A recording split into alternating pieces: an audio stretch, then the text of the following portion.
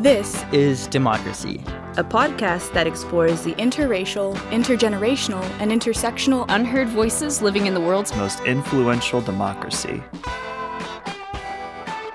Welcome to our new episode of This is Democracy. Today's episode is going to focus on federalism and the long-standing but also recently very controversial debates in our society about the appropriate jurisdiction and authority for the federal government, state government, local governments. These are long-standing debates in American democracy, but they're debates that, as most listeners know, debates that have heated up in recent years. And we have with us, I think, one of the most interesting and recognized people writing about these issues. He's certainly my favorite author on these issues today, my colleague, Professor Stephen Vladeck from the UT Law School. Steve, thanks for joining us today. Thank you, Jeremy. It's a real treat. Steve is the A. Dalton Cross Professor in Law at the UT Law School, and he is, as I said, a nationally recognized expert on federal courts, constitutional law, national security law, military justice, and frequently commenting on these issues for the Washington Post, the New York Times, CNN, various other places. It seems as if I see Steve all the time when I'm looking up these issues.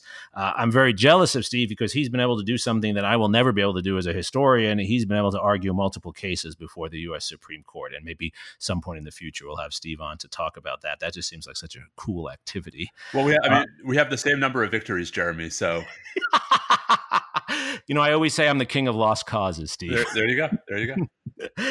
Steve is the co-host of another podcast, which is really well worth listening to. I recommend it to all of our listeners. It's the National Security Law Podcast. He does it with another colleague and friend, Professor Bobby Chesney from the law school. And it's a great podcast because they talk about these issues and they debate them and show that it's possible to have a civil conversation about many of these issues. In addition to all that, as I said, Steve is an active educator of the public, an active writer about these issues in public journals.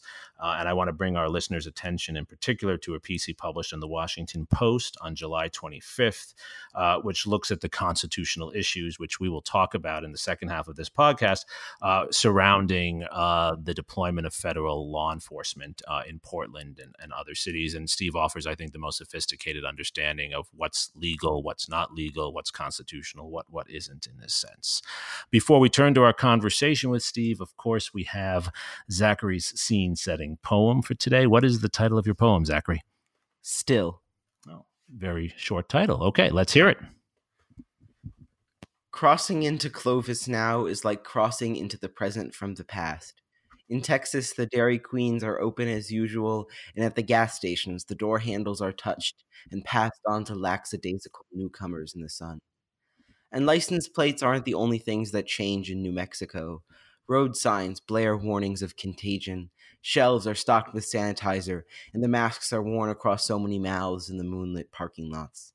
It is a state, a couple counties, and a world away, still with the same stars glaring in your eyes as you stare at the sinking bars of the orange-red, off-white, and sky-blue sunsets. The same courthouses and instruments of democracy, still adolescent and mostly allegorical. And I thought similarly of federalism as I watched the casket of conscience cross over the Iron Bridge yesterday, over the river Alabama and the baked mud of Dallas County, the somber horses marching towards Montgomery with the mythical man. The flag, draped over the resting body of our collective soul, rising on the same steps of the state capitol, the white marble and the black clothing, 2 steps from the altar of the Confederacy. And we waved goodbye to the man as he made his deserved pilgrimage to Washington.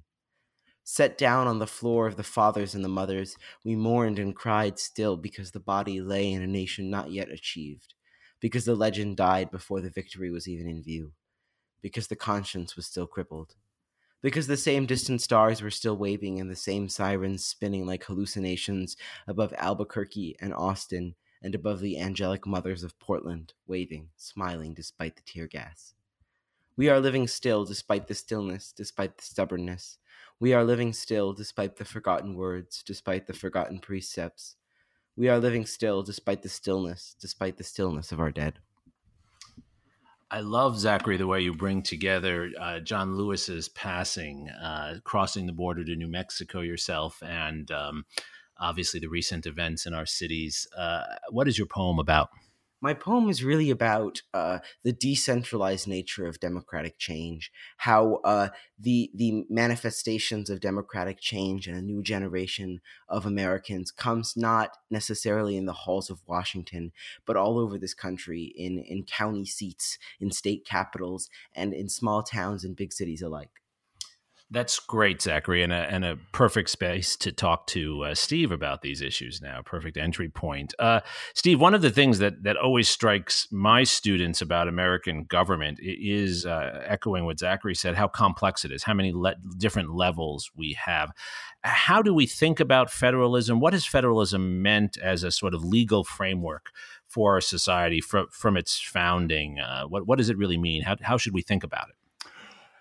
It's a great question. I mean, I think the federalism, when I think about it, when I teach it to first-year law students, really is a double-edged sword. And it's a principle that the founders, at least, anticipated would increase liberty by increasing the means through which governments could be held accountable. And so, Justice Kennedy's called it the unique contribution of the American founders to political science, splitting the atom of sovereignty, where power was divided between a central federal government that had some but not plenary power, and the governments of the individual states, which would have residual powers on all matters of local concern. And the idea was that by doing it this way, you'd maximize both the sort of powers of government in the abstract, but also the opportunities to check abuses, because the federal government would exert authority over states, states would exert authority over the federal government, and that somewhere in between there, you'd have very much the same idea vertically, Jeremy, that Madison talked about with regard to the horizontal separation of powers. So, that was the ideal, at least. Although I think it's been a bit of an awkward go over the 233 years we've had a constitution. And I think one of the real insights in what you said, Steve, is there's no formula for this, right? It's a constant balancing and rebalancing, right? That's right. And I think part of that's because the powers of the federal government, which we might think of as the independent variable, are constantly evolving.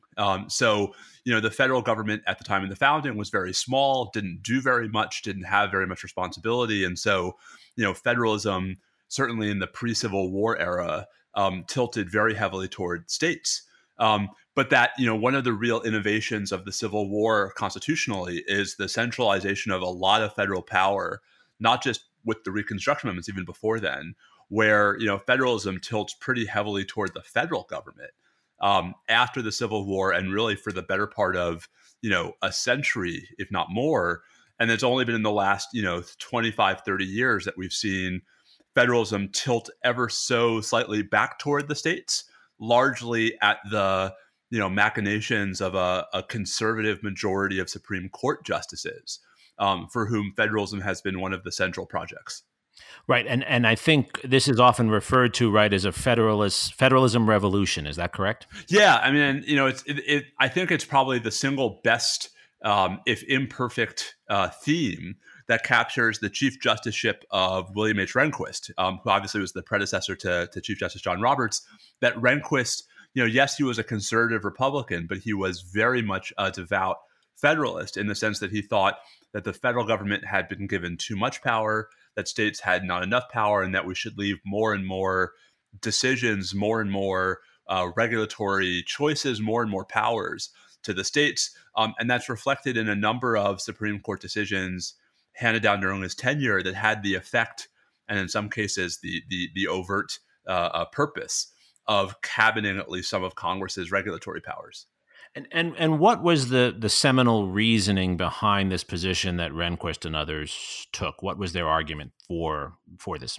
I mean, I think the basic argument was that, the sort of the Supreme Court, for the better part of, 60 years, starting with the New Deal, had removed meaningful checks on the federal government's regulatory powers, and basically had opened the door for Congress, especially under the so-called Commerce Clause, the power to regulate commerce among the states, had sort of allowed Congress to reach into so much of the territory that, at least according to the conservatives, the founders had intended to be left to states and local governments to handle.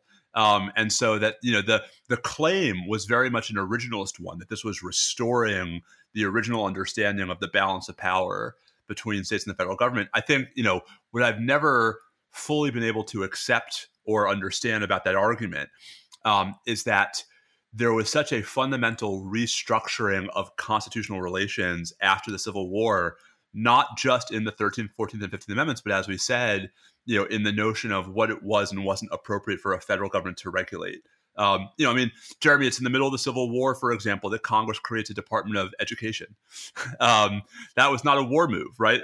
Congress, passes the Morrill Land Grant Act. Congress charters the National Railroad. I mean, these are all, not wartime measures, but it's part of a move to sort of recognize that the federal government was a much stronger, much more central institution. And then part and parcel with that, Jeremy, is as technology has evolved, the Constitution, insofar as it gives Congress the power to regulate interstate commerce, commerce looks a lot different today than it did in 1787, 1788. I mean, I used to play this game with my students when I taught at American University in DC, where we'd be talking about the Commerce Clause, and I'd ask them to look down at their desks and find anything on their person that didn't travel across state lines. Right. It's actually a little harder to do in Texas, but so I think it's both a methodological position, Jeremy, that like originalism is what produces this respect for federalism, but also in some respects a very sort of static understanding of the Constitution that's grounded in the notion that in the abstract, giving the federal government too much power is just bad. And so the default proposition should be limiting that power, if not to the text of the Constitution, then to sort of, clear implications from the text. So the obvious question that has to be asked is how much of that is really about race? One of the seminal moments, of course, for Rehnquist and others, right, is the Civil Rights Revolution. Is this really a political response to the Civil Rights Revolution? I think it is in part. I think, Jeremy, I think it's hard to generalize at that level of abstraction, but I think for some folks, race and the civil rights movement was either a motivating cause or an indirect cause. And I mean that in two different respects. So one, Congress responds to the civil rights movement by passing some of the most aggressive federal legislation in American history, but grounds at least one of those statutes, the Civil Rights Act of 1964, principally in the Commerce Clause, right, and actually not in the Reconstruction power to enforce the 14th Amendment, at least in part because Congress was trying to avoid an old Supreme Court case called the Civil Rights Cases that had made it impossible to use the 14th Amendment to regulate private conduct. And so I think, the real sort of full extent of the Commerce Clause had become sort of apparent and capitalized upon by Congress and the Civil Rights Movement. That was part of the pushback. The Voting Rights Act and sort of singling out states for pre-clearance treatment if they had a pattern of voting discrimination. I think, whether overt or not, Jeremy, I think it's impossible to disentangle the role of race and the Civil Rights Movement from, the modern federalism that characterizes so many conservatives. Why such an emphasis on states? I mean, other countries that have similar federal systems have provinces and regions similar to states, but in the United States, we seem to have not only a legal emphasis on states, but also a cultural emphasis on states. Yeah, it's the right question, and I don't have a great answer. I mean, the story you'll hear is, that of course our country was founded. This is the controversial question. Our country was founded, some folks will tell you, by states, right? That is to say, 13 states got together and agreed to form a country. That's not the story the Supreme Court really has endorsed. I mean, the Chief Justice John Marshall, in his seminal opinion in McCulloch versus Maryland, which really is the decision that comes as close as any to explaining how the Constitution came to be. One of the most important things he holds in McCulloch is that the Constitution was not created by the states; it was created by the people. And he points, for example, to the fact that the preamble of the Constitution originally said, "We, the people of," and then it listed the 13 states. Right. And they changed that to just "We, the people of the United States." So I think part of it is this notion that there was a surrender of sovereignty when the states entered the Union.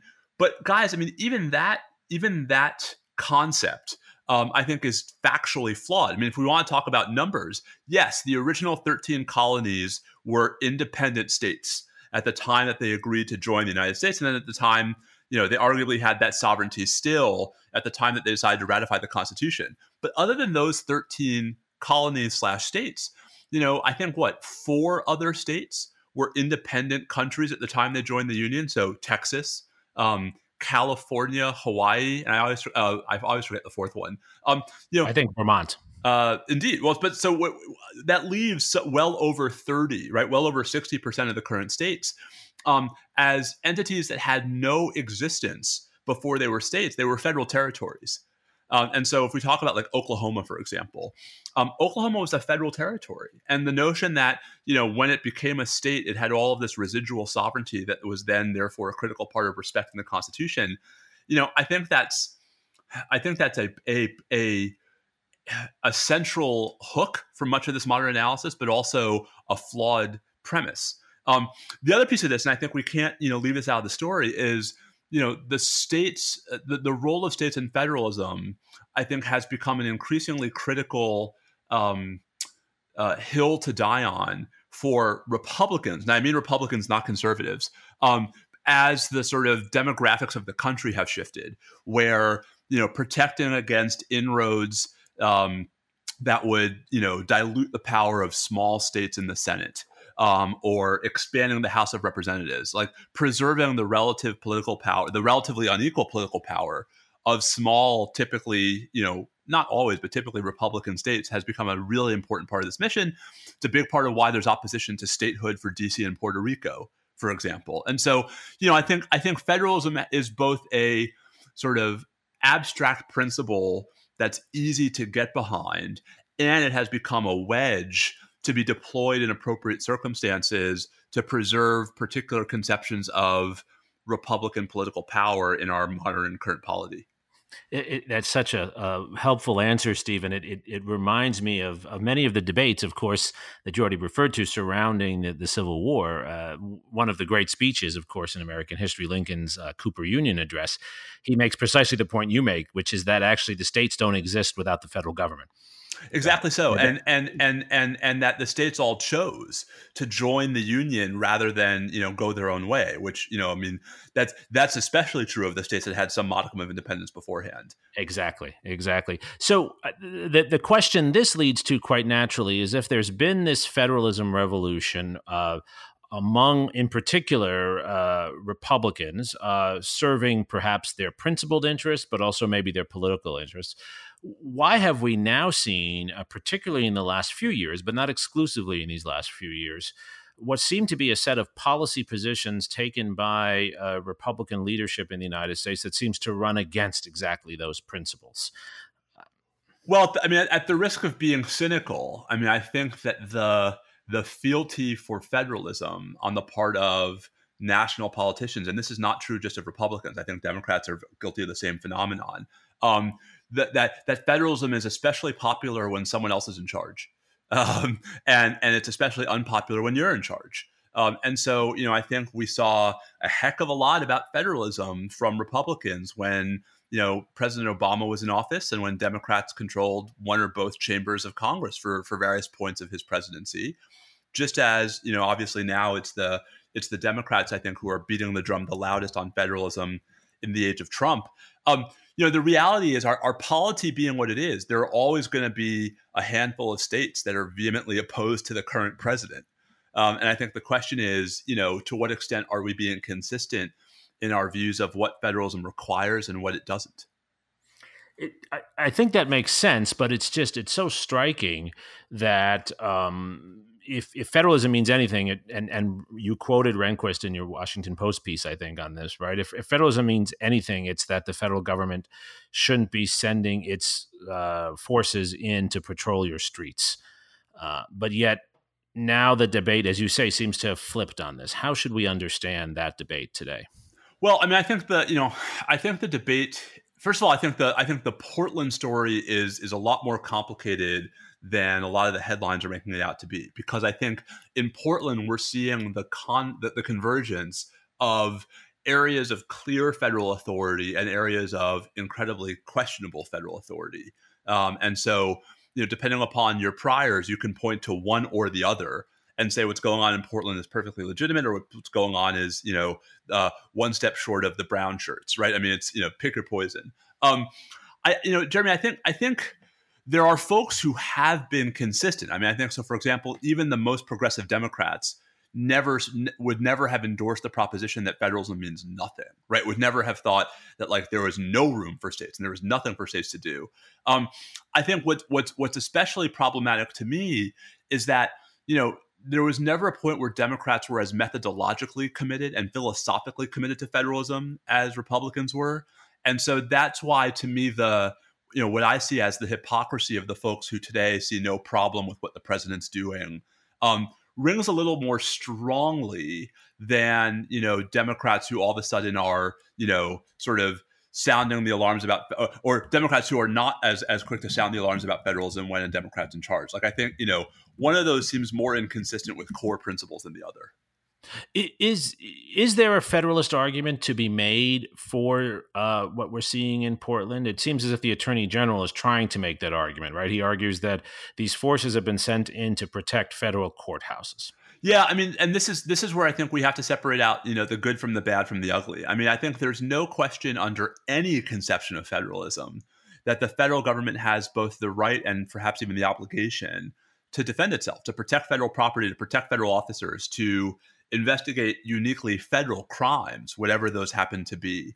I think where the real controversy starts vis-a-vis Portland is, do we think it's appropriate for the federal government to be sending in such a large response force in a context in which they're doing more than that, right? So that is to say, in a context in which they're not just forming a phalanx around the federal courthouse, but they're actually going out onto the streets and engaging with the protesters, where they're trying to basically be effectively riot control. And so this is where I think the events of the last fortnight in Portland really illustrate the nuance of federalism, which is that, one can believe perfectly reasonably that the federal government has tons of power to protect federal buildings, to enforce federal laws, to do everything that the government says it's doing in Portland, but actually that it's crossing the line repeatedly when it goes after protesters who haven't violated any federal statutes, when it, shows force, blocks and blocks away from any federal property, when it arrests individuals arguably without probable cause. And I think, Jeremy, that's the tricky part, is that, the concern is both legally about abusing the authorities and also optically about setting it up as sort of a, federal government versus states scenario. Whereas, so much of the modern mantra has been that the federal government is, supporting and cooperating, is backstopping the states, not adverse to them. Right. Well, and I will say, as a historian, it is actually very rare in our history. It's not unprecedented, but it's very rare that the federal government does send force into a local community without the consent of some local leadership. There have been and not only that, and Jeremy, and the examples are, with maybe a handful of exceptions, the examples of that happening are all contexts in which it was because the local community was fundamentally averse to the relevant federal statutes, right? So, during the civil rights movement, I mean, Eisenhower, Kennedy, and Johnson all send troops into different southern states to enforce desegregation orders. I don't see those as being of a piece with Portland, right? Because I don't, whoever the president wants to pin the blame on for the violence in Portland, it's not the state of Oregon. And it's not the city of Portland. And so, the notion that those prior examples set a precedent for federal overriding of local authority, it's true to me, Jeremy, but it doesn't answer the question of whether it's appropriate here. Right. Now, does it matter, Steve, who the federal government sends in? In the past, it's generally been members of the military that have been sent in the examples you gave. Does it matter in this case that it's Department of Homeland Security? So I don't think it matters constitutionally. I think it does matter as a matter of statute. And so to be a nerdy lawyer for a second, the Congress, for better or for worse, has parceled out who has which authorities when it comes to this kind of federal response. And one of the I guess, ironies is that Congress has actually given far more power to the military in this context than to law enforcement, on the theory that the military mission is so radically different from the law enforcement mission. So this would actually, I think, Jeremy, be a different story if President Trump had sent in, the Oregon National Guard or the Army to restore order in Portland, where the relevant statutes don't sort of parse out one by one what the authorities are, where they just say go in and clean up the mess, versus using this very specific authority given to the Department of Homeland Security after 9/11 to use any CBP or any DHS officers, including Customs and Border Protection, but only, Jeremy, for 5 specifically delineated functions, none of which run to riot control or shows of force or, protest interdiction. And so I think it matters as a matter of sort of technical statute, which authorities the government's using. And I think it matters optically because I think, there's a reason why President Trump is using CBP as opposed to any other federal agency. It's because, he has more control. It's because he wants the visuals of, CBPs like lining up like that. And I think all that sort of, it doesn't necessarily sound, Jeremy, in constitutional rules. I think it does sound in constitutional norms about the appropriate division of federal and state authority. The problem, as we've seen over and over again during this administration, is that those norms, don't necessarily mean that much to the current president. Right. It's also very likely that he's sending these forces in from Customs and Border Patrol because he'd prefer to send the military forces in, but they won't go. Yeah, they won't go or they won't do what he wants them to do. I mean, I think, the military, the Oregon National Guard is actually trained in this. The relevant divisions of the Army or the relevant units and regiments from the Army are trained in how to do this. And so it's entirely possible that, the military, I don't know if they wouldn't go, Jeremy, but I don't know that they would go and produce the visuals the president wants. Well, they wouldn't do what he wants them to do. Right. And that ought to be an indictment of the whole thing. But of course, in the day and age we live in, of course, folks are looking for any justification to defend what the president's doing. And so the fact that we can point to pictures of damage to one of the courthouses and the fact that we can point to individual episodes of violence directed toward federal officers, for far too many people, that's enough to justify everything the federal government's doing in Portland. And, that's the part that makes me nervous because we ought to be able to say, yes, you can go this far, but no further. Where will change come from? Where will we see a redefinition of federalism? It's hard to see it playing out at a local level in states that are now, in many cases, controlled by supermajorities of either party. How will we see a redefinition of federalism for a new generation of politicians? Well, I think we'll see 2 different things. I think one, a lot of what we think of as the sort of the rules of federalism really are statutory.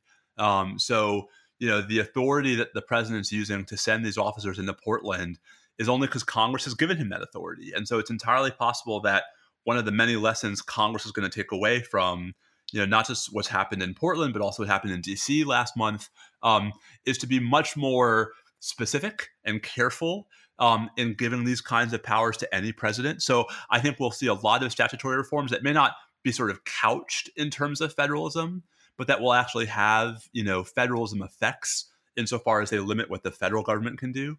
But also, I think, this is where the Supreme Court looms large. This is, one of the consequences of a solidly entrenched conservative majority on the court is, I think, very little appetite to revisit federalism or to sort of tilt the scale back toward the federal government as a constitutional matter. And, that's where I think who makes the next appointment to the court, how the balance of the court shifts in the next 10, 15, 20 years is, once again going to be part of the story. Are we likely, Steve, to see also a flowering of new writing by yourself and others on federalism, some new thinking about it? Maybe. I at the risk of getting a lot of my colleagues into trouble, I'm not sure there's that much new to say about federalism. There was, for the better part of the last 10 or 15 years, there has been this resurgence of progressive federalism scholarship, led, although not only, but I think principally by Heather Gerken, who's now the dean of the Yale Law School, and Jessica Bowman-Posen at Columbia, sort of cooperative federalism and how, there's actually a lot, why progressives should not fear federalism, why there's a lot more for good government to come from finding ways to incentivize states and local governments to actually cooperate with the federal government and vice versa.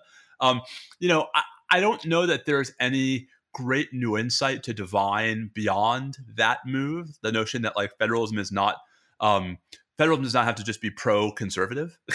But I also think, the sort of, there's this metaphysical question about Trump that I think is going to infect, Jeremy, at least legal scholarship, and I'm sure political science scholarship as well, which is to what extent are we all going to be looking at Trump as just this aberrational moment, and then we return to the normal things we fight over? And to what extent have we now actually so fundamentally shifted the rules of the game that prior conceptions of what the scholarly debates were are, antiquated and vestigial? And now we're fighting over much more basic ideas, not like, is there such a thing as federalism, but rather, do we actually believe that anyone's going to enforce it? And so, I actually think it's a much messier, deeper, scarier question about the extent to which any of those great classical debates are going to matter in the ivory tower or elsewhere in the coming, months and years. It also seems, though, a little bit hopeful, though, that we all seem to agree with the basic concept of federalism, that we need federalism and division of powers, and it's more that we need to go beyond the different political tidal waves to understand how federalism can become something that defines our institutions beyond politics. I like that phrasing. I guess I'm not sure. Do we all agree? I mean, I think, if you watch Fox News, if you look at right-wing social media, I can't even count on one hand the number of highly visible commentators who are criticizing the president for anything about Portland, and who are falling back on federalism, about anything. I mean, there was this remarkable op-ed that John Yoo published the other day. John Yoo, alum of the Bush administration Office of Legal Counsel and a law professor at Berkeley, where he was arguing against a hypothetical future national mask mandate from a President Biden. And what I found striking about the op-ed is that there were all of these paragraphs in it that were not about masks specifically, that could have been repurposed to criticize what Trump was doing in Portland. And there's nary a word about Portland. And so I guess, my concern is that there is a tendency on the part of too many people, I think on both sides, but I at least see it more on the president's side, to sort of abandon all principles in the name of winning. And I think, that's what I say when I worry about whether we're going to get back to a point where the principles actually are doing work. That's the question that's the central question that after Trump leaves me with. And I guess that's the appropriate question for us to close on, Steve. One of the purposes of our podcast is to use history and scholarship to better understand our world. You've certainly helped with that, but also to change our world. And it does seem to me that at the core of democracy is the notion that power matters, but it can't be only power. It can't be a Hobbesian world. And so what are your strategies for making principles matter, even if we can't agree on the principles again, getting us beyond what to me also, and I think you've implied this, often looks like a sort of after the fact, a post hoc justification for power? I think the first step, Jeremy, is nuance, and I think that's where the podcast helps. And that's certainly a lot of the work I try. I mean, my wife mocks me all the time for how much I'm on Twitter, and she's right. But my best defense of being on Twitter is trying to raise the level of public debate. You do that. With mixed effects. And I think that, because I think the first step toward that is having the ability to see nuance, having the ability to see that the guy, the politician I like is doing something that could be used for things I don't like, which we've all sort of forgotten how to do. I think the next step is getting institutions to reassert their authority at the expense of their fellow partisan travelers, right? So, get back to a place where the separation of powers matters more than the separation of parties, where, Democrats in Congress are actually willing to rein in a Democratic president and vice versa for Republicans. And Jeremy, I think a lot of that comes from who we're electing and why we're electing them. And I'm the amateur here when we talk about the polarization of the American polity, but one of the reasons why I'm vehemently opposed to partisan gerrymandering is because I think it has the effect of removing those voices from the legislature. Where, if all that matters is whether you win your primary as opposed to your general, you're going to run to your party's extreme, which means you're not going to be interested in compromise. You're not going to be interested in, institutional pressures. We need some of that extremism, but we also need moderation. And I think a government without moderates is a government that's going to look like this. Maybe a democratic form of this, like a Democratic run form of this as opposed to a Republican form of this, but like this. And I think that's the vacuum in which these principles go to die. Right. Is there a role also, though, in getting people to actually see the value in living by these principles? I mean, it seems to me that's what the law enforcement question raises. At some level, whether you like the people in the street or not, do you believe they have the right to be there? And will you defend their being there even if you don't like what they're saying? Yeah, I mean, I certainly agree with that, Jeremy. I'm so not optimistic that that's going to be the wedge, because there's so much othering going on. I mean, the speed with which folks who want to support the president are willing to dismiss all of the protesters in Portland as Antifa, if they even understand what that means, despite plenty of physical video evidence to the contrary. We're at a point in American history where, for better or for worse, folks are not giving each other the benefit of the doubt. And, that's not going to be cured overnight. And so I think the only way to sort of get us back to a place where that happens is to be led there by people for whom that's a value that they care about. And I think, one of the hardest things, even if things go the right way for Democrats in November, I think one of the hardest things that Biden's going to confront as a president is simultaneously trying to appease the more radical and radicalized elements of the Democratic Party while governing on the notion that, like, one of the president's responsibilities is actually to govern effectively and not just to, provide talking points to his supporters. Right. Oh, very well said. Zachary, as someone who follows this very closely, like many of our listeners, and as a rising generation, is this persuasive to you that federalism requires new attention and leaders who will pay attention to it in this way, or should it all just be power? I think that what we're seeing now, especially with the rise of BLM in recent weeks, is a new attentiveness of young Americans towards the importance of good governance, not just governance from one party or the other. But I also think what is really necessary is a rededication to the teaching of civics. I think in our public schools and in schools in non-public schools across the country, there's really a lack of good civics education. And I think without that, our generation will struggle to see the importance of federalism and the importance of good governance. I agree with all of that. Yeah, you agree with that, Steve? Yeah, I mean, I agree with all that. I mean, even more, profoundly agree with that. I mean, I think the decline of civics education is a problem, but also, the sort of even the polarization of what education we're doing. I mean, the battle over history books here in Texas as just one of many examples. And so, it starts. I mean, we're starting them young, and I think one of the things we ought to really be thinking about is how to educate our children not to have our political views, but to have our political curiosity, right? And to not take anyone's word for it, to make up their own minds about who they agree with and why, what they believe in and why, and not just because the sticker is an elephant or a donkey. Right. Well, and I think, Steve, in your scholarship and your public work, you model that. What you do so well is you take these issues that are highly politicized and you help break them down and help us to understand, as you did in your analysis of law enforcement issues today, the different arguments on different sides, and then you weigh them and give us a sense of why you see one argument as more persuasive in one moment. It's a very Madisonian way of approaching these issues, I think. Well, that's very kind of you, and the thing I find most horrifying is how often these days that leads you to be attacked for being for being squishy, I think is the term. Yes, I hear that quite often, but we're embracing squishiness in this podcast. Steve, thank you so much for joining us. I hope our listeners will follow you on Twitter and your frequent work in the Washington Post, New York Times, CNN, and elsewhere. Zachary, thank you for your poem and for your insights. And most of all, thank you to our listeners. This is Democracy.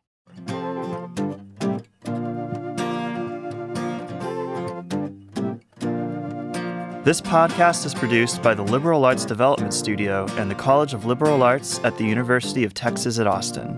The music in this episode was written and recorded by Harrison Lemke, and you can find his music at harrisonlemke.com. Subscribe and stay tuned for a new episode every Thursday featuring new perspectives on democracy.